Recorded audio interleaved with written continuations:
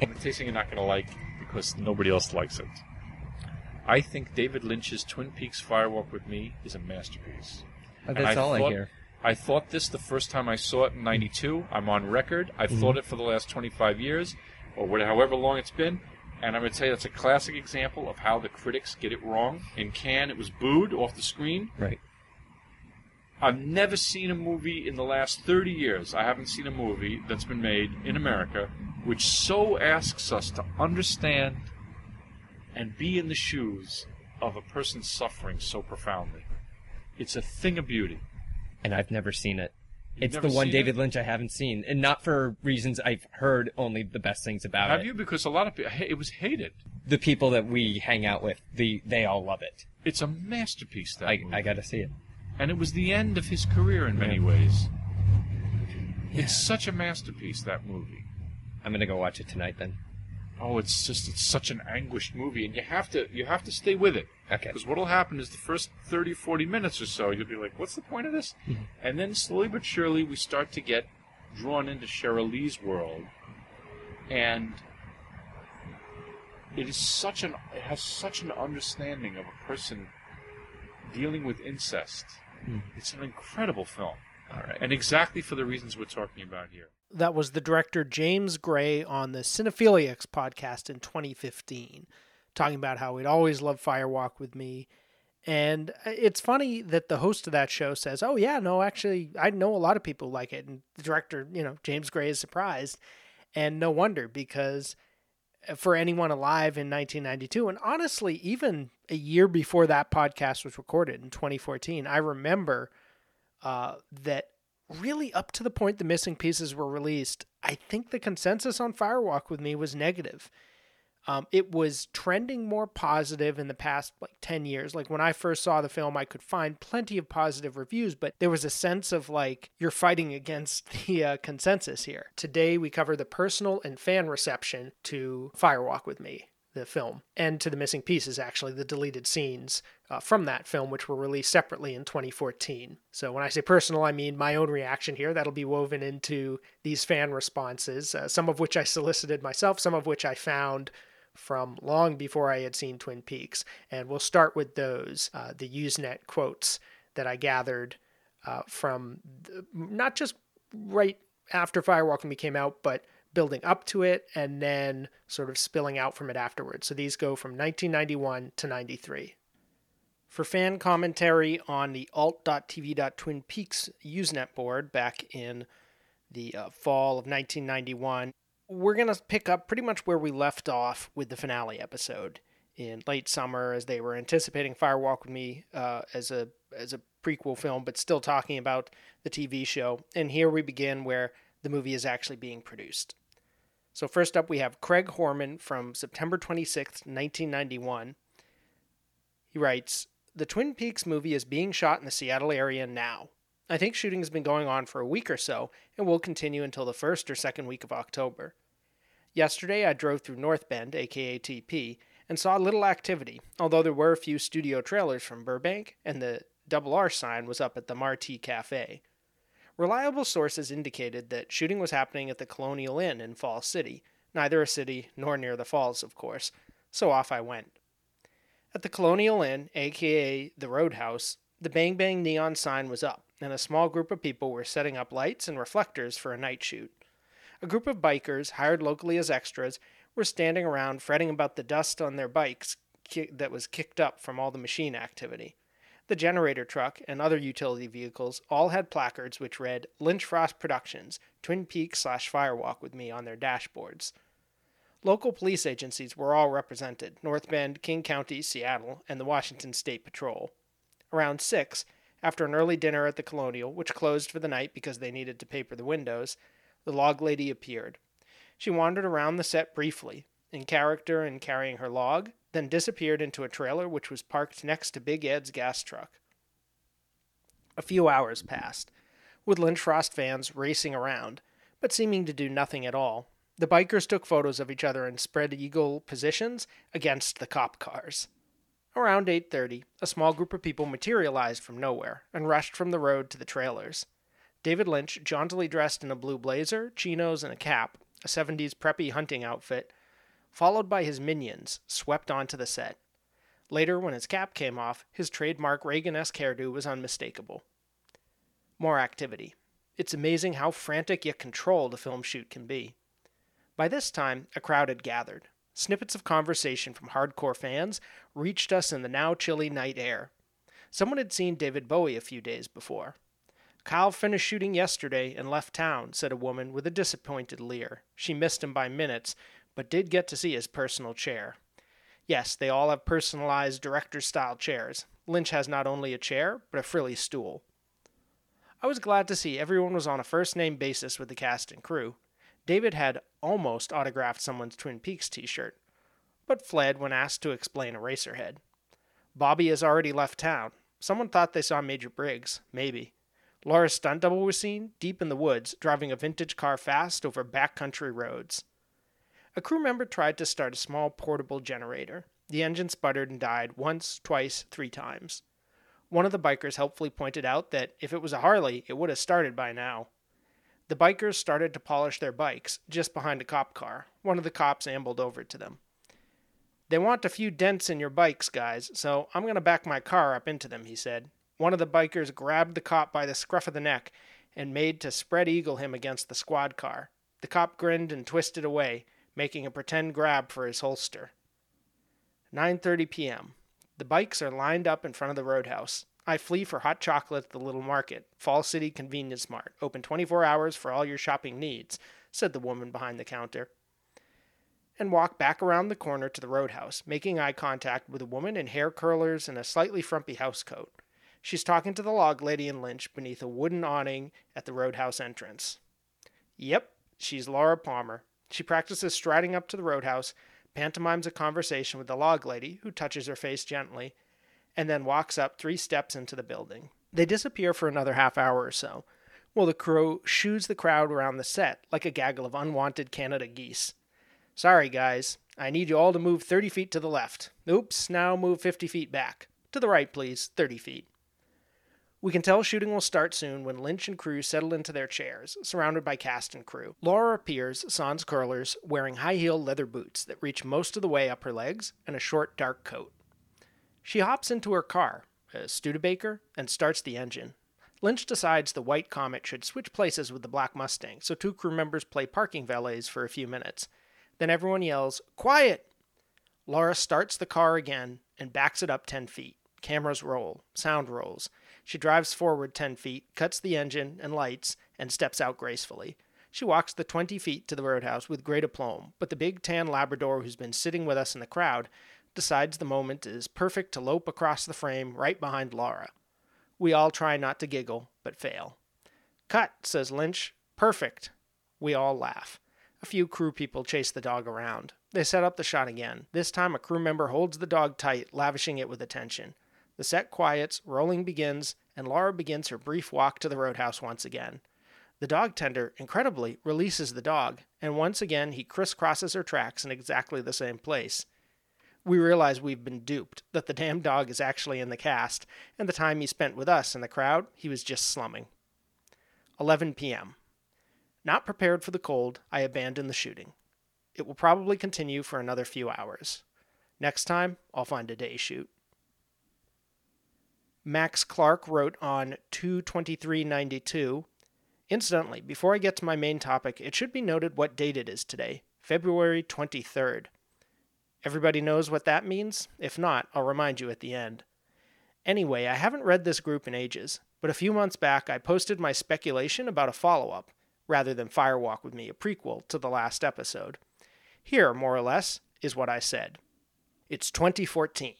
And David Lynch happens to be at loose ends, so he decides to follow up on the legendary cult TV show he did 2.5 decades ago. Our story opens in contemporary 2014 Twin Peaks. Many of the characters of the old show are still around, albeit older. Many new and strange cast members are also present.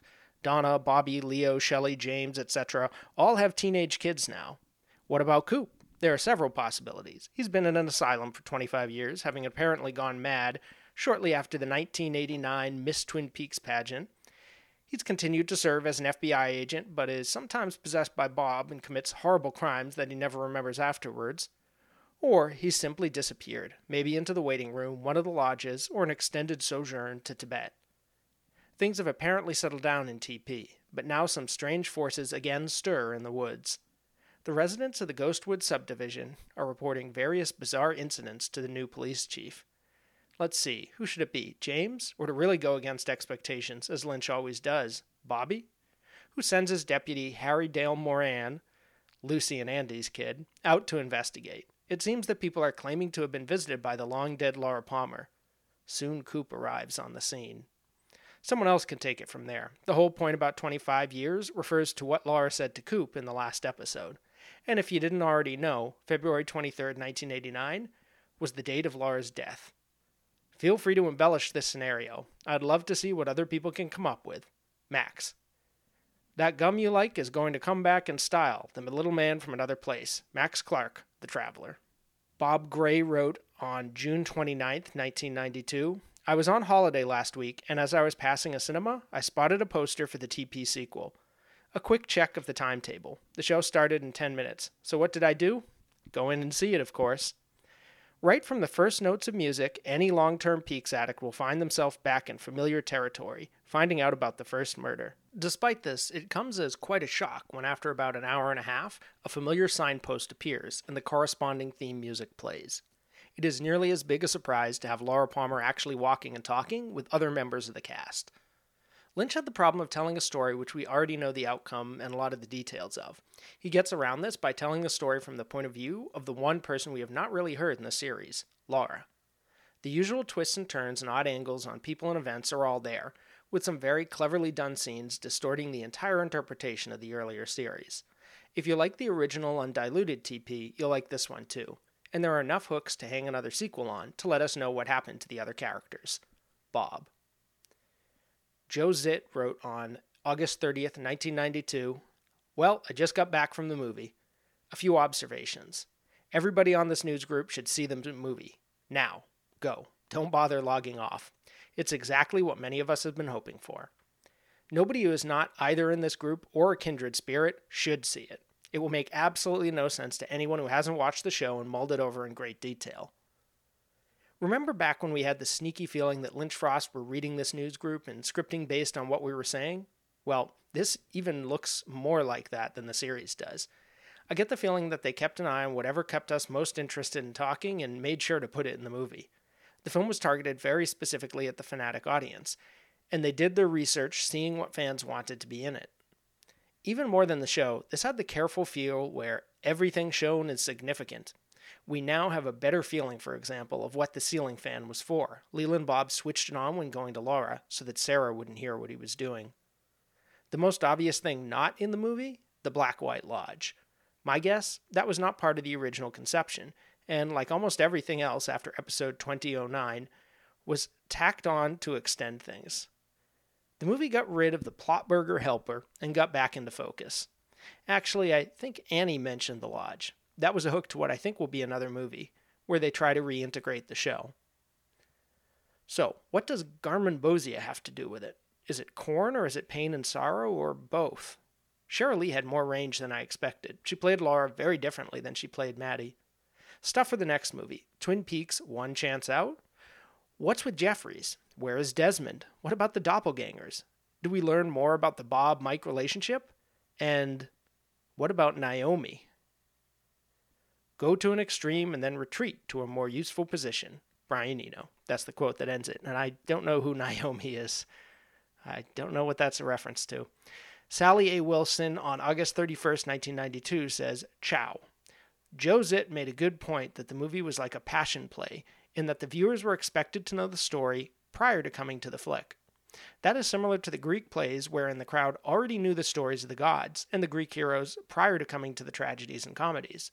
If you see a classical Greek play today without knowing the backgrounds, you would be completely lost. The play definitely was for Peaks fans, who knew the characters, the stories, the themes, and motifs. An end note. I just loved the beginning with the staticky, real word, television. I may be reading too much into it, but on one level, I found it a great inside joke. Our televisions were dead, no TP on the air. Then the axe coming down, again a joke on how the show was killed, hacked to death by some yo-yo TV execs. But then The film starts and it might be off the air, but it ain't dead. Sally. Jeff Makey on September 1st, 1992, quotes someone else who says, George D. Emmons, who wrote on this board, "Loved the girl in the beginning. The fact that she was there did two things for me. One, I instantly respected Desmond for picking up on all those clues, just like that." And Jeff responds to this comment by saying, "There was no Smiley in this posting, and no one else has said this either, so here goes. I just about died laughing at this scene. It was so obvious that Lynch et al. Were poking fun at us, the rabid fans of Twin Peaks who spend hours analyzing every detail of the show. I really wish I had the movie on tape so I could freeze frame it." Jeff Makey, Department of Tautological Pleonasms and Superfluous Redundancies. Scott J. Gorsey on September 2nd, 1992, quoted someone else's comment on Sheryl Lee's, quote, "wretched acting." Doug Kornstein wrote, "Yeah, if you mean by good acting the regular descent into tear-filled histrionics that are barely justified and not especially convincing. About halfway through the movie, I was hoping Leland would hurry up and kill her so she would stop crying all the time." So Scott responds to this, "Regular as compared to what? Barely justified? If being regularly raped by your father since the age of 12, not to mention being bombarded by Bob's desire to take away your body and keep you prisoner in it for 50 or 60 years, sure, I'd call that barely reason to cry once or twice, or be scared, or to lose your mind and go on coke binges to forget your pain, or do anything else that might lessen the pain. Sure, I see your point almost immediately. As for convincing, well, I guess it is pretty easy for us all to be familiar with what kind of a person a victim of all the above would be like." And then Scott goes on to quote some more of Doug's attack. It says, Doug wrote, "On the whole, I thought her acting job was pretty wretched, and the only real recommendation I could give is go see the movie if you want to see Sheryl Lee's breasts. Other than that, filming this movie was a pretty big mistake, as it tries to embody the mystery of Laura P. and merely reduces her to a whiny and less than sympathetic little twit. It may not be something Lynch could have changed. This series was driven and empowered by the very mysterious nature of Laura. They removed that." And Scott responds to this, "A little more than half of Twin Peaks occurred after Laura's murder was solved. How does that embody her mystery? If you think Laura in Firewalk with Me was unsympathetic, I'd hate to be judged by you. Whiny? You'd whine a little if your father was molesting you. What's the problem with a movie that isn't driven on the mystery of how she wound up dead, but driven by how she wound up dead? I thought Firewalk with Me was not only driving, but also intense and incredibly suspenseful. I think Lynch and Engels really turned our foreknowledge of the ending into a strength." And then he quotes the teaser scenes, another comment from Scott saying, or Doug saying, "And the teaser scenes in the series about the murder in the train car are far more effective dramatically than what they actually filmed for the movie." And Scott responds, "For sheer effect, I think I'd actually have to agree with you here. Renette's flashbacks were goddamn scary, much more intense than what we saw in Firewalk with Me. But the Firewalk with Me train car scene, well, one of the most faulty in the film, I think, puts a new and wonderful twist on it. How Laura beats Bob, how even though she dies, it's in dying that she wins. For Lynch, this is indeed a happy ending. That is the gold in the Firewalk with Me version." And then another quote from Doug saying, "I was disappointed." And Scott said, "I'm really sorry you felt that way, because I'm thrilled with Firewalk with Me. The explanations are shocking and interesting, the possibilities are open, and the passion play mythology, I think, shown for the first time to their potential, as the snippets we got of Little Man from Another Place and Bob and Red Room stuff in the series was way too few and far between. You know something I just realized? Pierre Tremont and David Bowie and a couple of other people in the above the convenience store meeting were wearing owl masks. I thought they were cute little witch masks, but I think they were stylized owls. Anybody else think this?" Scott. Hi-Ho Kermit the Frog here, that's the name of the user, wrote on September 14th, 1992, "Okay, so the movie's been out for a couple of weeks, and everybody's put in their 2 cents worth on what was right and wrong. Lots of little carps and kvetches. Things that were left out, things that should have been cut. Now it's time to ask all the wannabe Lynches out there, what would you have done differently? We all know how much was left on the cutting room floor for this movie. What scenes would you rather have seen, and what do you think should still have been cut? Are there any extra scenes that weren't in the script that you would have liked to have seen? Bear in mind the fact that the movie was already damn long at 2:10, and that for anything you'd add, you'd probably have to cut something. My personal ideas aren't all that complicated. First up, I would definitely have put in one shot of Leland shoving the R under Laura's fingernail. Otherwise, the T under Teresa's makes no sense whatsoever in the context of the movie. Second, the entire half hour before Laura appears would be cut to the bone. The number of scenes could be counted on one hand.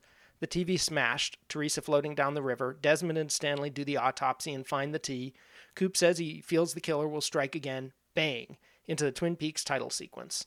Keep the movie focused on what it's about. Laura Palmer. None of this confusion about Cliff Howard. And no Philip Jeffries scene. Maybe splice a couple of shots from the gathering of owls into the convenience store and Laura's dream to explain Garmonbozia, but that's it. All that stuff involving the FBI investigation really belonged in a completely separate movie. In fact, I'd love to see it explored to that depth, just not here.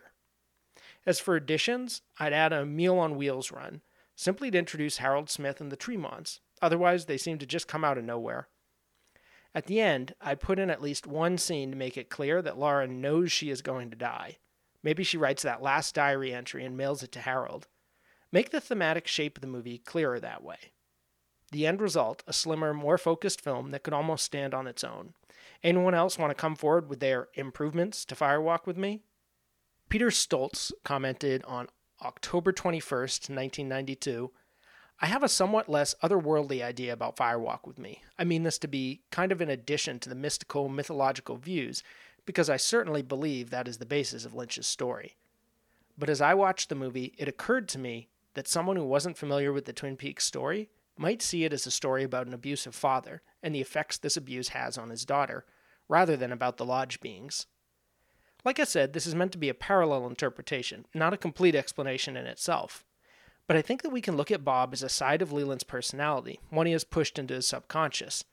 Recall that he never remembers doing horrible things to Laura. At breakfast, he can't understand why Laura is so upset the morning after he rapes her, and in the car, after seeing the one-armed man, he doesn't remember being home the previous week, at least not right away. And Laura also isn't consciously aware that it's her father that is raping her all these years. Her subconscious makes her see Bob, rather than admit to herself that it is her father. But hiding this from herself becomes such a psychological burden that she turns to drugs and sex as an escape. As the plot unfolds, Laura slowly comes to admit to herself that it is her father that abuses her, and as Leland, subconsciously at least, comes to see that she knows this, he must either admit it to himself or kill her to keep from having to admit this to himself. He chooses the latter, until the second season of the TV series, then he chooses the former. I guess my point is that I saw the movie as much about the psychological effects of incest and abuse on both father and daughter as about the lodge creatures. I think Lynch wanted Firewalk with Me, in addition to helping develop the mythology behind Twin Peaks, to be about a daughter's realization that her father abuses her, and the physical and psychological damage this causes to both, just told in a very imaginative and intricate manner. I have never been a big fan of psychology. I never really believed in emotional trauma leading to psychological problems, like drug addiction or denial or schizophrenia. But Firewalk with Me was such a powerful testament to these things that I am now a firm believer. Peter. Rich Haller writes on October 25th, 1992, just as we construct our own interpretations of reality, what follows was intended to be a comment on the posting which quotes Lynch as saying that anyone who thinks he understands what's going on in Twin Peaks is wrong, or words to that effect. The original disappeared from our rapidly recycling server before I could comment.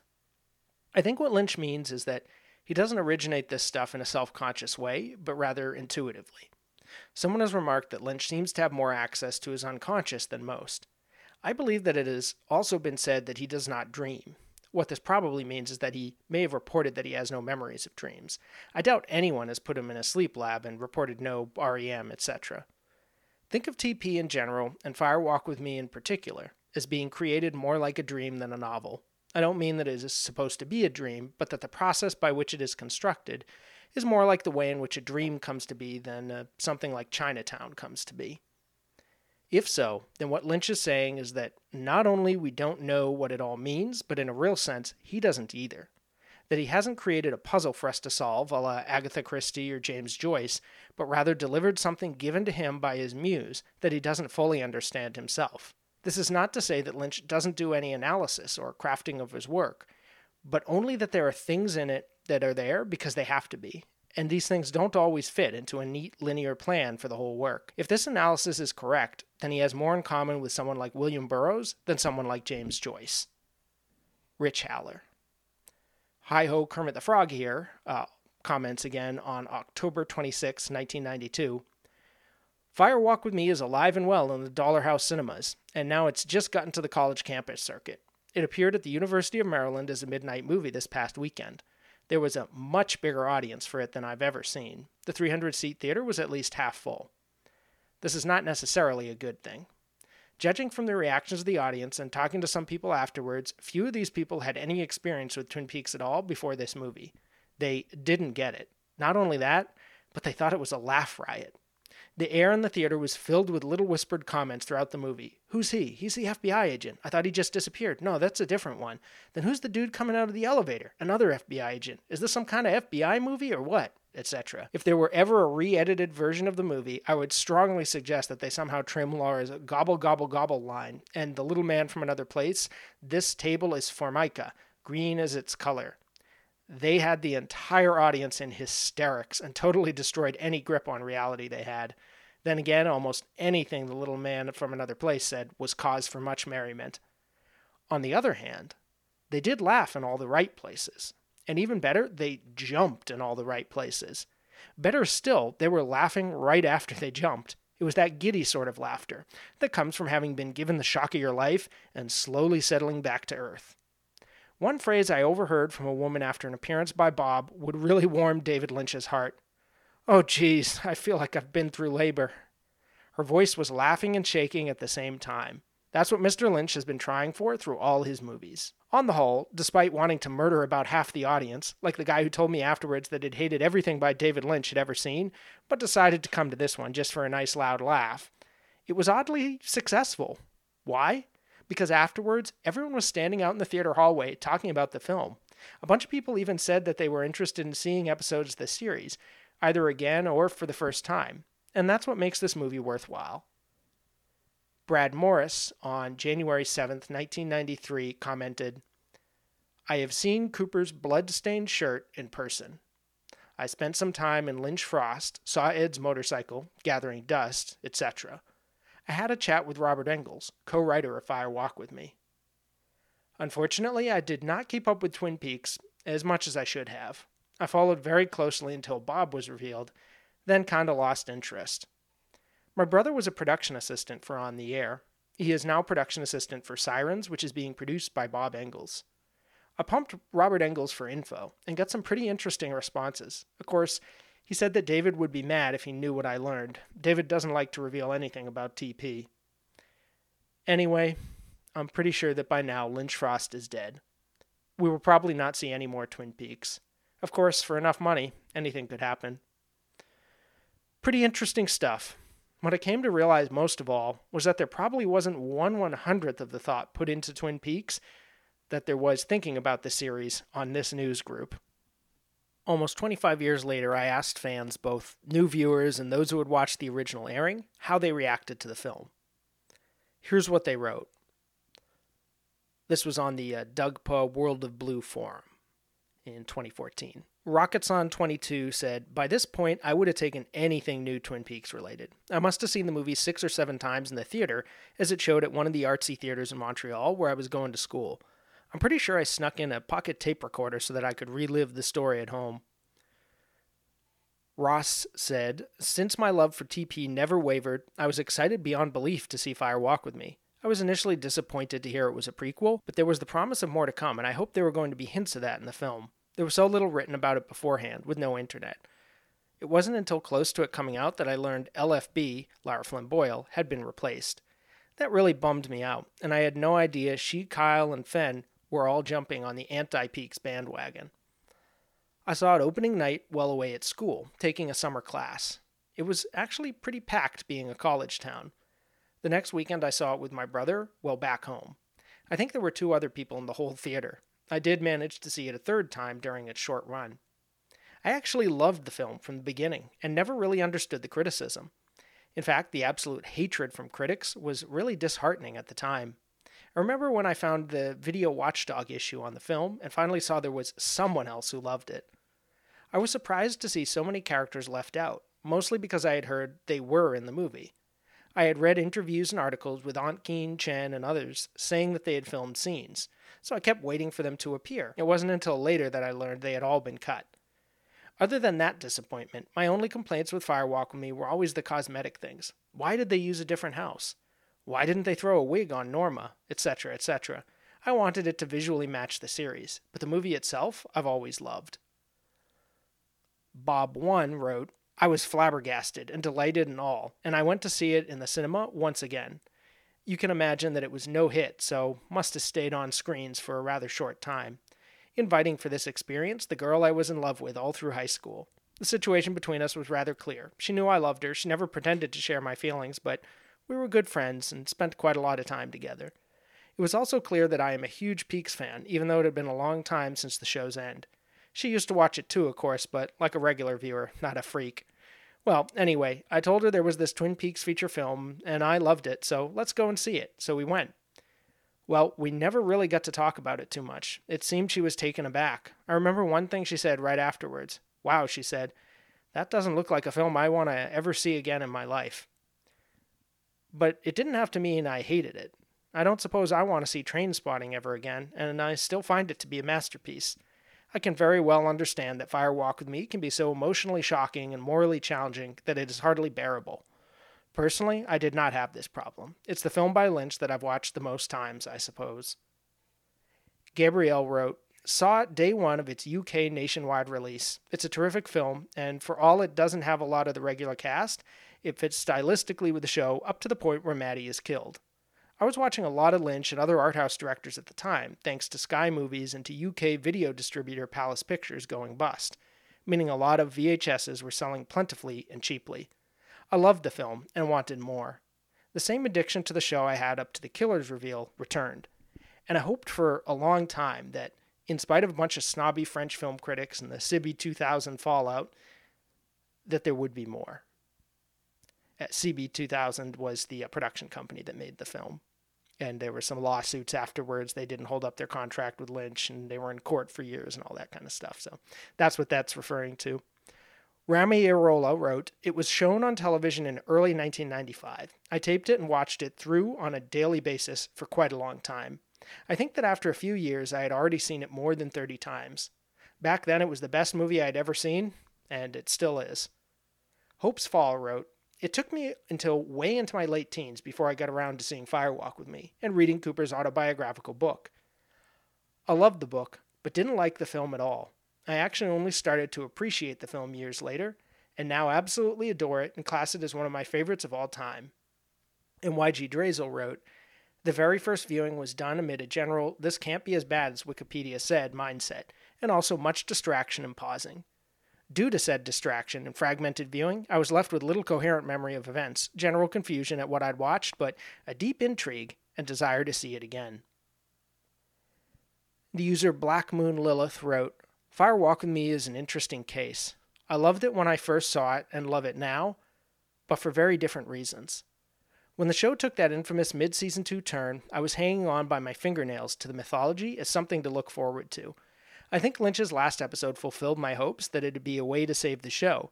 But even more than that, I thought the film was an absolutely satisfying and complete experience to someone who was interested in Bob and Mike and the Red Room and wanted answers.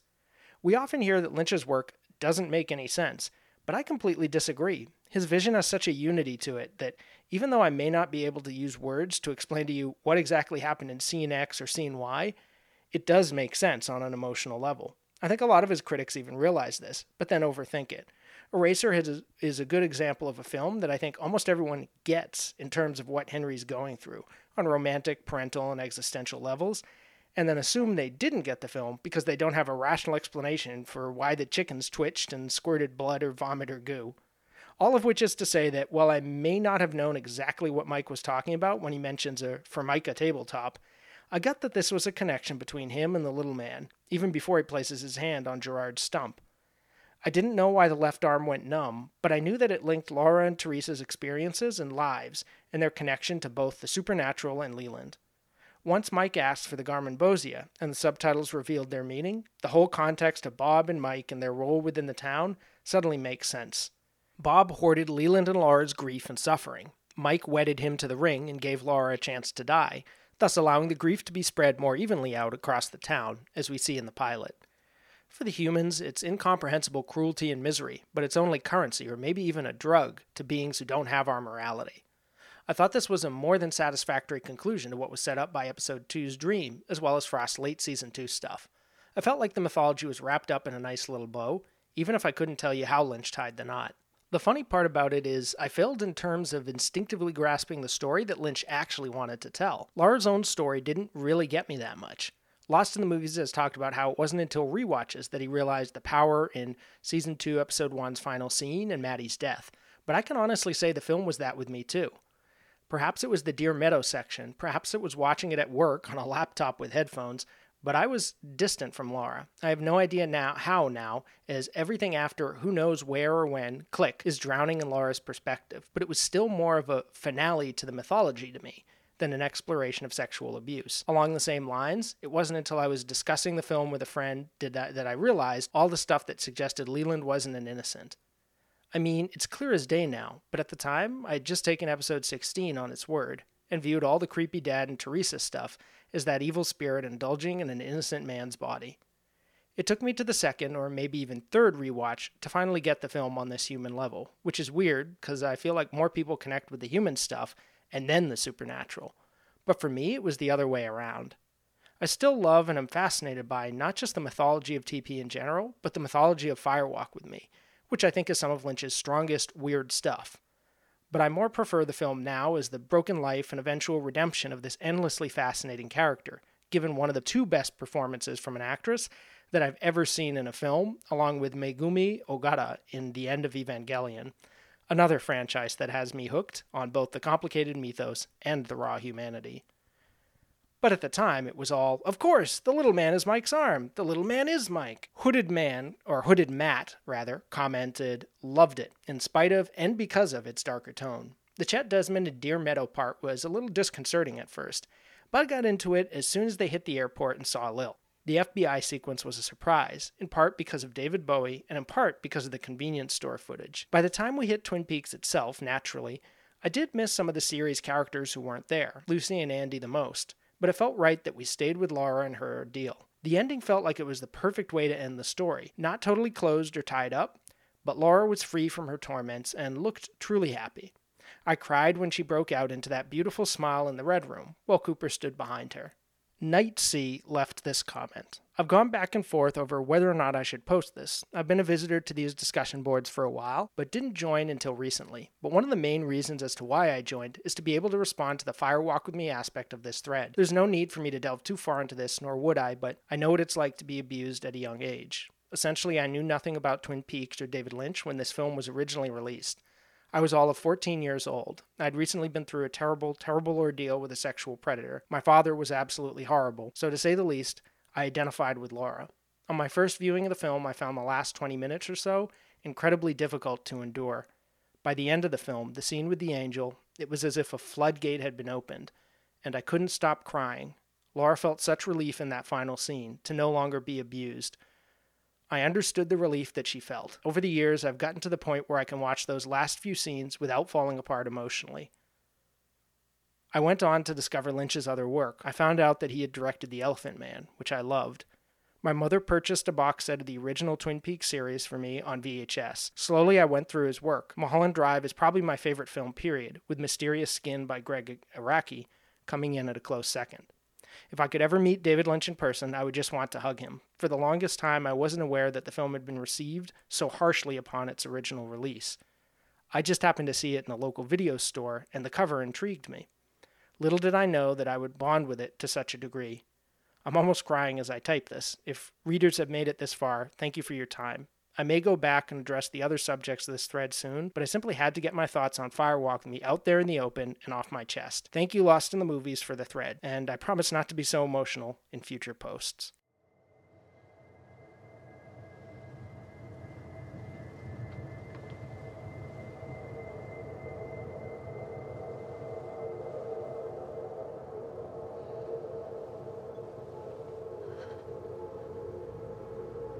The great transformation in the broader public reputation of Firewalk with Me took place, as these things tend to do, both slowly and all at once.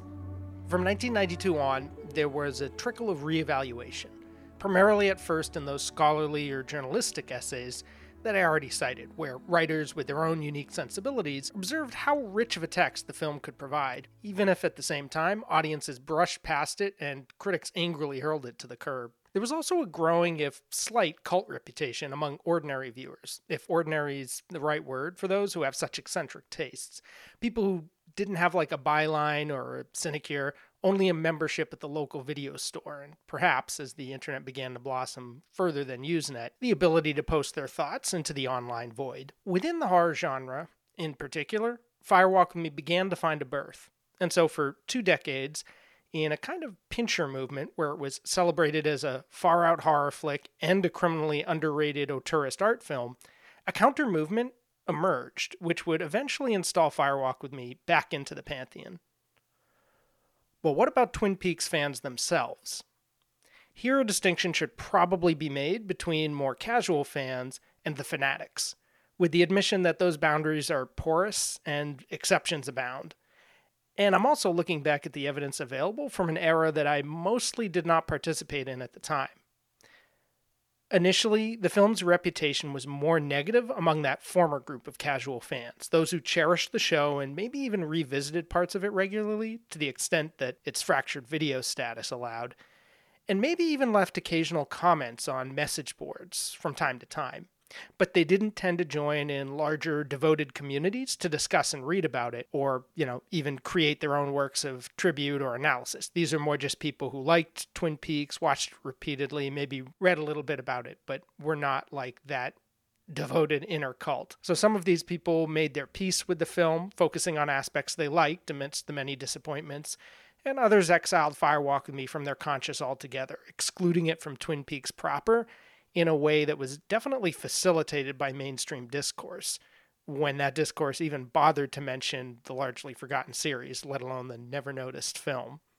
However, those who built a large component of their identity around Twin Peaks and shared it with the like-minded, people like subscribers to the Wrapped in Plastic fanzine, or attendees or even regular ticket holders to the annual Twin Peaks Festival in Snoqualmie, or daily commenters on fan blogs and forums for years on end, for that small circle, which was a minority even among the already tiny Peaks fan base, they punched way above their weight, and for them, Fire Walk With Me was a crucial, even crowning component of Twin Peaks. That was the overwhelming consensus. You can see this in the pages of Wrapped in Plastic, where John Thorne spun theories about Fire Walk With Me that only bound it more tightly to the series, or on the Doug Poe webpage in the forum, founded a few years after the magazine folded.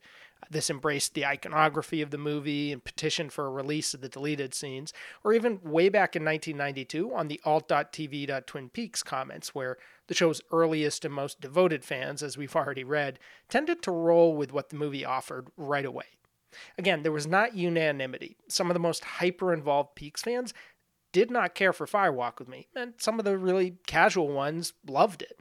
But overall, those really involved fans, the inner cult, the fanatics, they did tend to recognize that if they didn't like Fire Walk With Me, they were a minority among their peers, if not the general public. One thing worth noting, though, which divided these two repositories of pro-Twin Peaks sentiment, the scholars and the cult horror aficionados on the one hand, and the most obsessively devoted Peaks fans on the other, is that one tended to either separate Fire Walk With Me from the series and treat it as a rich object of curiosity in its own right, as the film buffs of various backgrounds and disciplines did, or on the other hand, to defend it by totally subsuming it within the larger paratext of Twin Peaks. So treating Fire Walk With Me's importance as if it derived from Twin Peaks, if that makes sense, rather than being kind of independent of it. The question is, did Fire Walk With Me subvert or fulfill the series? And it often didn't seem as if it could be both. Now, where this ended up going is something we'll return to in a little while, but this is roughly where I enter the story. So it's time to answer my own appeal, the same one that the other fans were responding to that I just read in those comments. So here's what I wrote in response to my own question on that Doug Poe forum about first experiences with Twin Peaks Fire Walk With Me, the film itself. So here's what I wrote back in the summer 2014.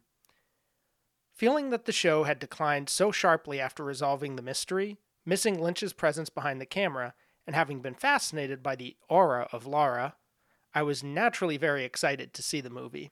And this, I should note, is referring to my initial viewing in 2008. So at this point when I wrote this, I was looking back 6 years. I had picked up some sense that it was controversial somewhere. I can't remember where or what, but I had no idea how much it was hated. I knew, obviously, that it was a prequel. I don't totally recall my reaction to the early scenes. After watching the film, I thought they were unnecessary, but that was partly colored by having just sat through all the Laura stuff. I think I was probably into them as a cool Lynchian set piece while they were actually unfolding. Overall, the first half of the movie felt very refreshing to me. What a treat to be back under the spell of David Lynch after such a dry stretch, not including the finale. When Laura showed up, it was so cool. As much as wanting to solve the whodunit of the show, I'd been drawn in by the presence of this mystery figure who meant so many different things to so many people, who was always present, yet frustratingly just out of reach. But I was also aware that the movie was walking a fine line here. Was it just going to be a perfunctory retelling of events we already knew? Were the actors now a bit too old for the parts? Was Lynch too distant from the pilot to recapture the mood of Twin Peaks? And while Sheryl Lee had been perfectly cast as the alluring high school portrait in Frozen Corpse, I had no idea if she could actually carry a movie. Her performance as Maddie hadn't impressed me very much, and certainly she had never had a notable career outside of Twin Peaks, suggesting that maybe she was just a screen presence rather than a true actress. I don't think I terribly minded the absence of Cooper in the ensemble and the show's usual mood or style, but I wasn't sure yet if Fire Walk with Me was going to work. During all the woozy walking to and around the high school scenes, I had my doubt. It seemed like maybe Lynch was just indulging his own fetish desire to explore Laura's secret world. I expected to enjoy the movie for the curio aspect, if nothing else, but wasn't sure it would really live up to the first half of the series. I'm not sure what the turning point was. It may have been as early as Laura's goofy dialogue with James. A turkey is one of the dumbest birds, gobble gobble, which is as weirdly affecting as it is goofy. You suddenly realize that Lee is playing it straight instead of winking at us as the show would have done. It may have been her smiling at Bobby, which has the quintessentially intense Lynch slow burn quality to it. I think by the angel speech, though, I was hooked. Wow, I thought, this movie is going to be really good, and hot damn, this girl can act. I was blown away by Mike in Traffic, Laura's dream, really everything with that open door picture, which terrified me on this first viewing in ways I can't quite explain, like the most uncanny image I'd ever seen in a movie. And especially the pink room, even though this was the time of the New Line DVD with the incorrectly mixed dialogue. This struck me as the most hypnotic and brilliant sequence I'd ever seen in a Lynch film, which put it in the running for most hypnotic and brilliant sequence ever. And most of all, every scene delivered further indication that I was witnessing an extraordinary performance by Lee. I had no clue that this was in store for me when I started the film, and it was such a thrilling discovery. You'd think, with all of that as soon as the movie ended, I would instantly declare it a masterpiece. But I didn't. The problem for me was that the film reawakened and plunged into all the dark stuff from episode 14 that I'd managed to push aside. I watched plenty of dark and disturbing movies up to this point, so it wasn't the subject so much that bothered me as the fact that by presenting it in the context of a half-joking, whimsical murder mystery, Twin Peaks had gotten under my skin and made the reveal feel unusually discomforting. For whatever reason, episode 16 led me to conclude that Bob was Laura's real tormentor, and that he used Leland to kill her. I think I compartmentalized the rape part and concluded that he was abusing her as a spirit outside of any physical body. As I wrote in my review at the time, the sense was that Laura's troubles originated outside of her home. Well, the wash your hands scene destroyed that impression in one fell swoop and left me really shaken. So that was what I wrote about my initial viewing in 2008, in retrospect, of course, with the hindsight of 6 years. And now, after that, I've got another 7 years of hindsight. But I want to talk about what happened in between that initial viewing and me looking back on it there. So the very next day in 2008, after I had watched Fire Walk with Me for the first time and written my review, I followed up my initial review by noting that the film was so powerful that its brilliance overrode any flaws. And I defended it right away against the brutal and unfair attacks that critics had made in 1992, which I only discovered in the wake of that first viewing. I think I went to Rotten Tomatoes or Metacritic, scrolled through, and saw how awful the reviews were and how totally they misunderstood the movie.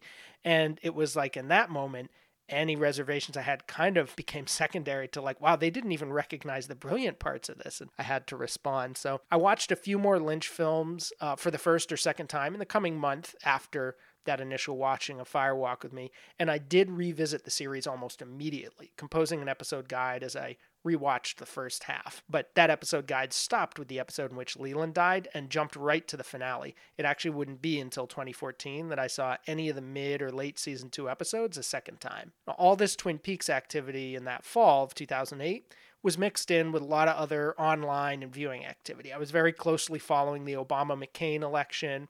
I was writing reviews every single day for my new blog, which the episode guide was a part of, and I was beginning to interact with a larger movie blogosphere, which was really in full throttle back then. It kind of died very rapidly within a few years. I go back now and I go to a lot of those sites and I look and they haven't published anything since like 2013 or 2015. But at that time, it was really going strong. It's amazing and surprisingly coincidental how my online work blossomed at the exact same time that I discovered Twin Peaks, but it did in that summer of 2008. And the Peaks Lynch axis was one instrument in that orchestra, but it was not an overwhelming one. That changed in 2014 thanks to a used book, the essay anthology Full of Secrets, which had been stuck in an online shopping cart since that initial Peaks enthusiasm. And I finally purchased it when I needed to use up a gift card. For several reasons, this was an opportune moment to fall back into this universe, and that's exactly what happened in a way that honestly has never really let up since, despite the many stages of the Odyssey that began at that point 7.5 years ago, at the time of this recording. You may be listening to it in 2022 if you're listening to it publicly, so think 8 years ago at that point. So I read that book of essays. I began reading more stuff online. I started rewatching the series on, hate to say it, but an iPhone, don't tell Lynch.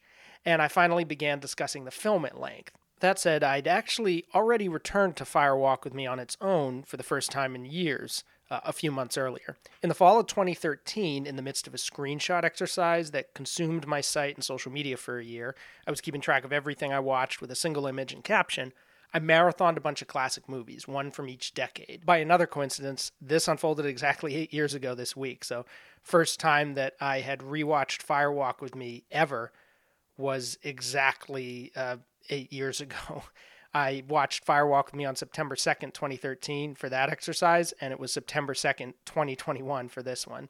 So the other films that were in this lineup were 2001, A Space Odyssey, from the 60s. Twin Peaks Fire Walk with Me, obviously from the 90s, was the second one I watched. And then Chinatown from the 70s, Sweet Smell of Success from the 50s, The Adventures of Robin Hood from the 30s, E.T. the Extraterrestrial from the 80s, Sunrise from the 20s, Beauty and the Beast from the 40s, The Royal Tenenbaums from the zeros, and Intolerance from the teens. So just to kind of give you a sense of that cinematic context that it was embedded in. And also, in previous years, when I'd watched a clip here or there, it was usually part of some list I was making, like favorite directors, or when I was doing my 32 days of movies clip exercise where I had a clip from every film in my collection. I put it chronologically, so like Fire Walk with Me was squeezed between, I think, maybe Last of the Mohicans and Double Life of Veronique. So, you know, it was in this larger cinematic context, not a Twin Peaks context, that I was engaging with Fire Walk with Me, if at all, during this 5-year period where I didn't watch it. So I watched it again in that context, moved on, and it was another 6 months before the new Peaks obsession would take hold. So it was kind of apart from that. But just interesting that in the prologue and the lead up to that, I did actually kind of break my fast of Fire Walk with Me. Now, here's where my own journey begins to merge with the broader fan response. So let's return to that idea of the larger experience as it stood in 2008 to like 2014 when I was getting back into, or I was getting into Twin Peaks and back into it. So the Gold Box DVD set of 2007, and especially the streaming Netflix premiere around 2010 or 2011, fueled an influx of new fans into the Twin Peaks community, obviously of which I was a part.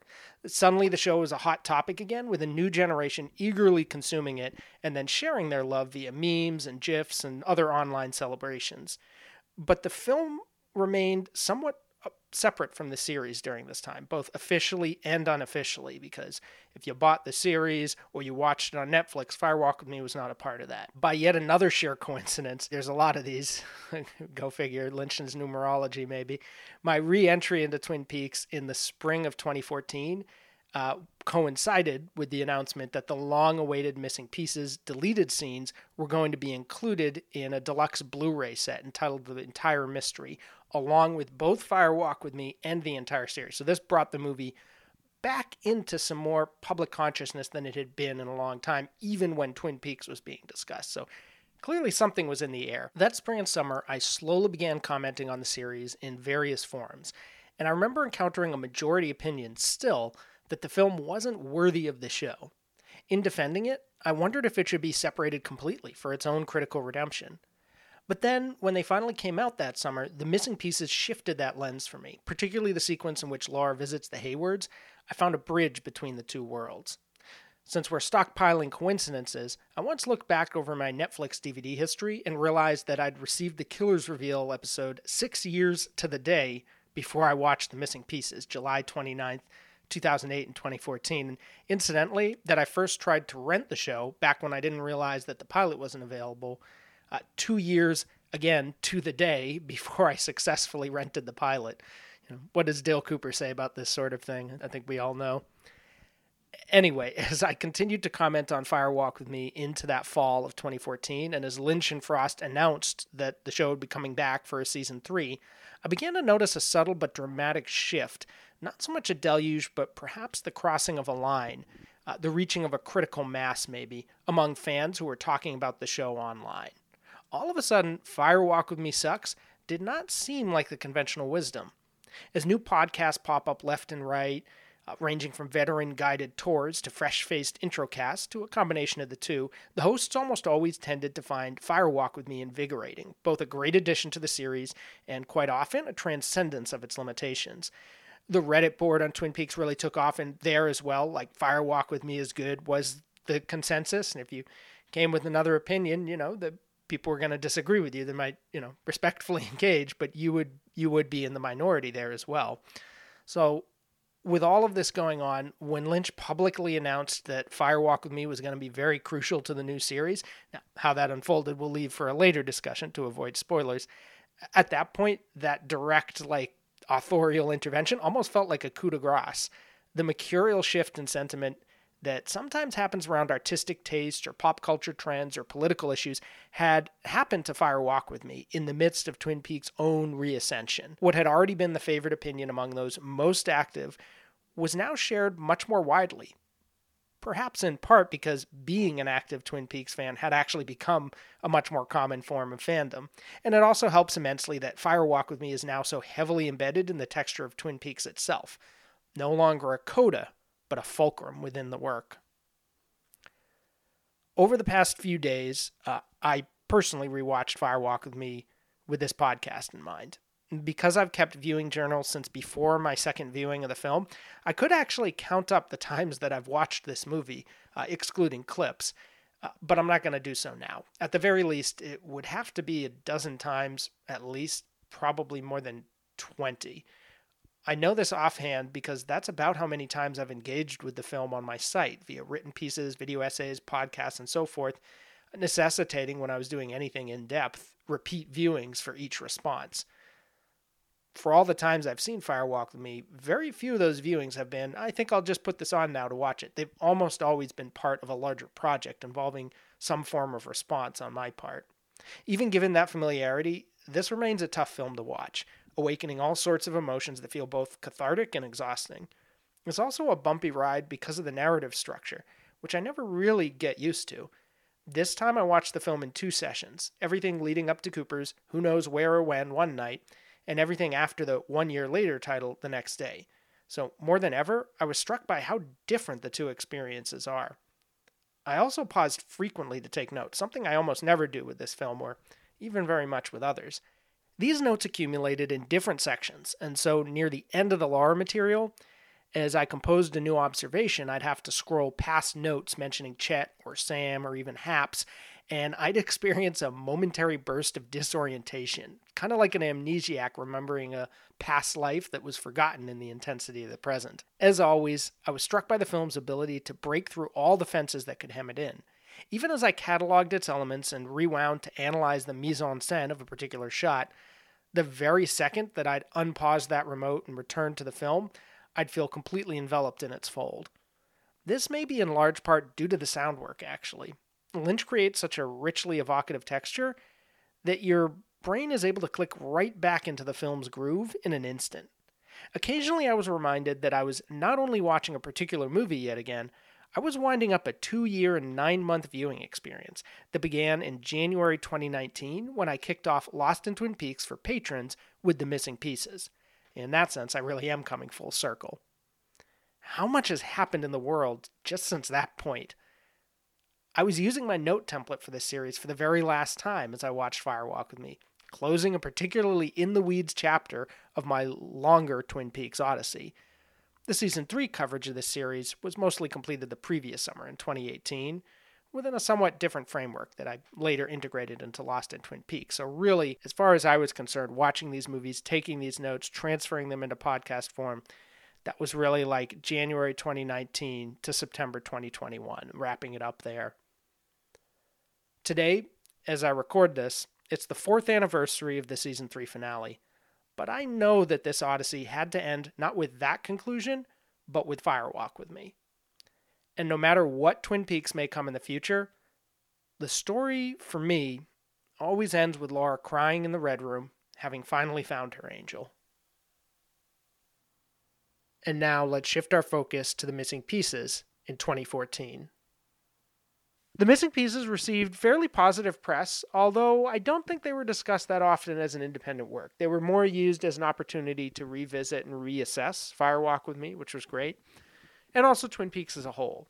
It was a fairly minor pop culture event, but exciting for people who are already into Twin Peaks. Fans really seemed to dig it. They incorporated the lore into the larger Twin Peaks discussions, which I think is what David Lynch intended.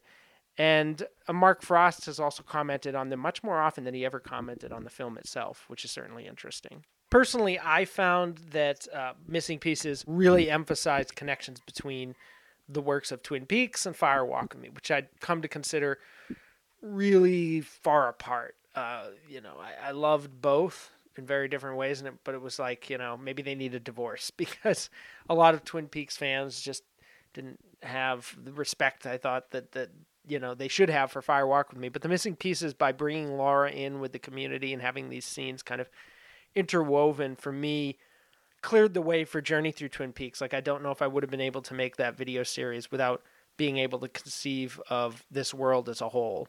And The Missing Pieces was really the glue that helped put that together for me. I think, in general, The Missing Pieces marked a turning point in the reputation of Fire Walk with Me. So again, they sort of a secondary role there, helping it to be viewed more as part of the larger Twin Peaks universe for many people. Now, personally, at this time, I thought because of that role as like a bridge or a glue, wouldn't it be cool if people watched The Missing Pieces between Twin Peaks and Fire Walk with Me? Because remember, at this time, we thought this was it. This is all we're going to get for Twin Peaks. And so, therefore, why would you want to end your Twin Peaks journey on this suspensive note of Cooper saying, I haven't brushed my teeth yet, and the shot of Garmin Bozia, and then that's it. Goodbye, Twin Peaks. You're ending there instead of like Laura with her angel in the Red Room. So I think starting from that point, I thought, well, wouldn't it be cool to watch this between and see it as sort of an introduction to Laura Palmer's life, still at a little bit of a distance? Like, there was a certain logic to it. And I still kind of feel that way, although I will concede that that's not a great way for first-time viewers to watch The Missing Pieces. It's too hard for them to get to sort of not be thrown by the fact that these are deleted scenes. There's no real interstitial material to explain who these characters are, the sheriff in Deer Meadow and all of that stuff. It's just too perplexing. And I remember when I suggested this at a time on a Blu-ray forum, there was a violent reaction, like really snarky and rude. And again, I was saying, I understand,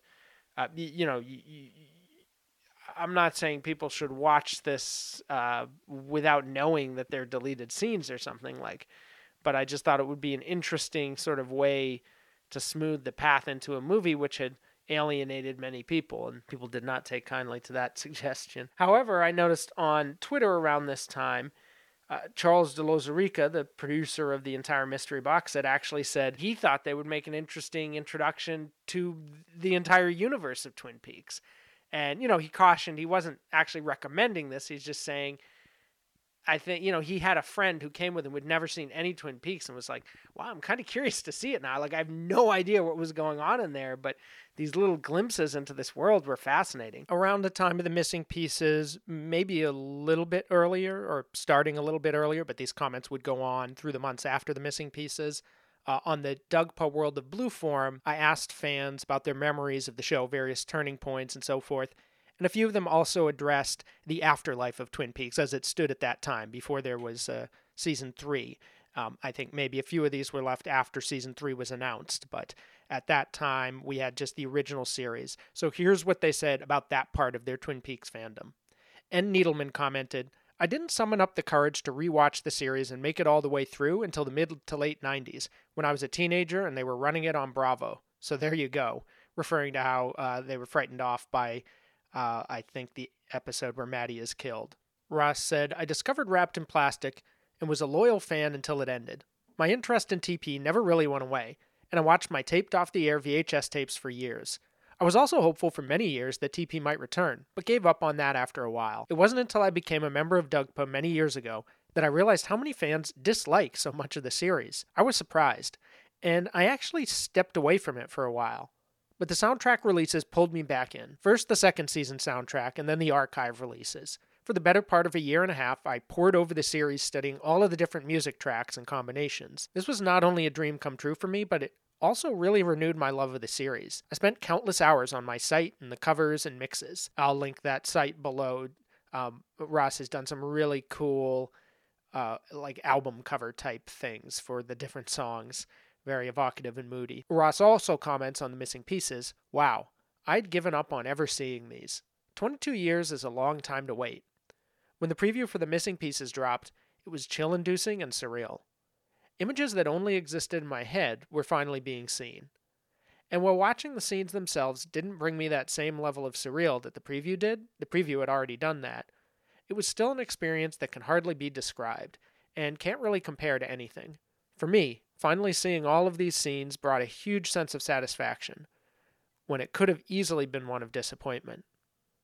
The film and the Missing Pieces complement each other so well, so I don't mind having them as two separate pieces of the whole.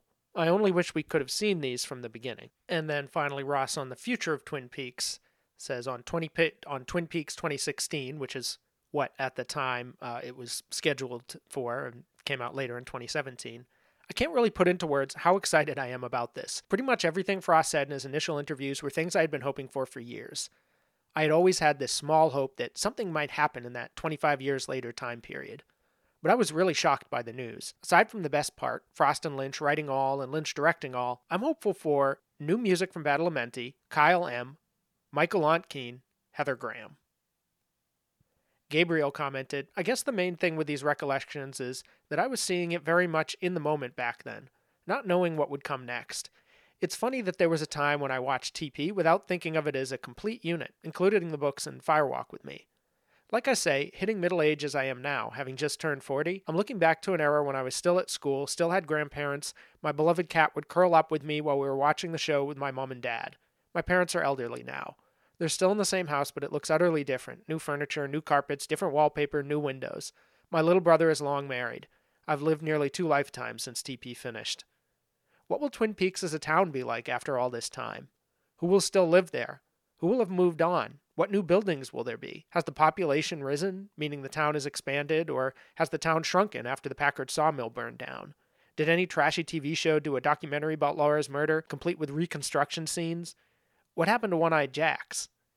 Because the show had such an impact on me, and because it's coming back, it's actually made me somewhat introspective about the whole thing. The show affected my career choice, my choice of degree at college, and this very much affected where I am now. I even got to edit the UK Horror Channel's Twin Peaks trailer a few years back. Certainly anything I've worked on my own has influences that go back to Twin Peaks. The return of the series will bring back a lot of memories. And now that we've shifted our ground to the missing pieces, even though we're going to continue for the next few days to combine coverage of the film Fire Walk with Me and the missing pieces, I'm going to take this moment to do our little teaser that we always do, where I play the opening minute of whatever the next subject is. So in this case, let's listen to the opening minute of the missing pieces, and then I'll describe what we see.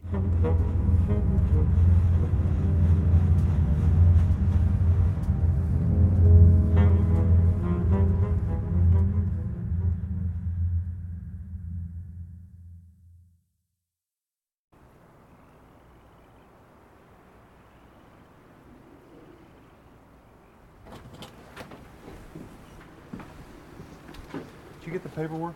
Yes.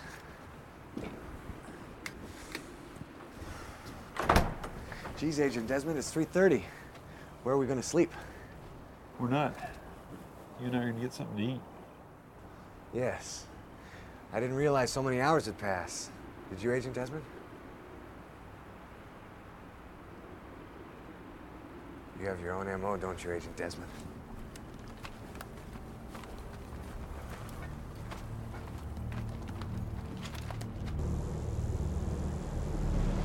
Those are sounds from the opening of The Missing Pieces. First things you see on screen during this time are Laura's portrait in the high school display case.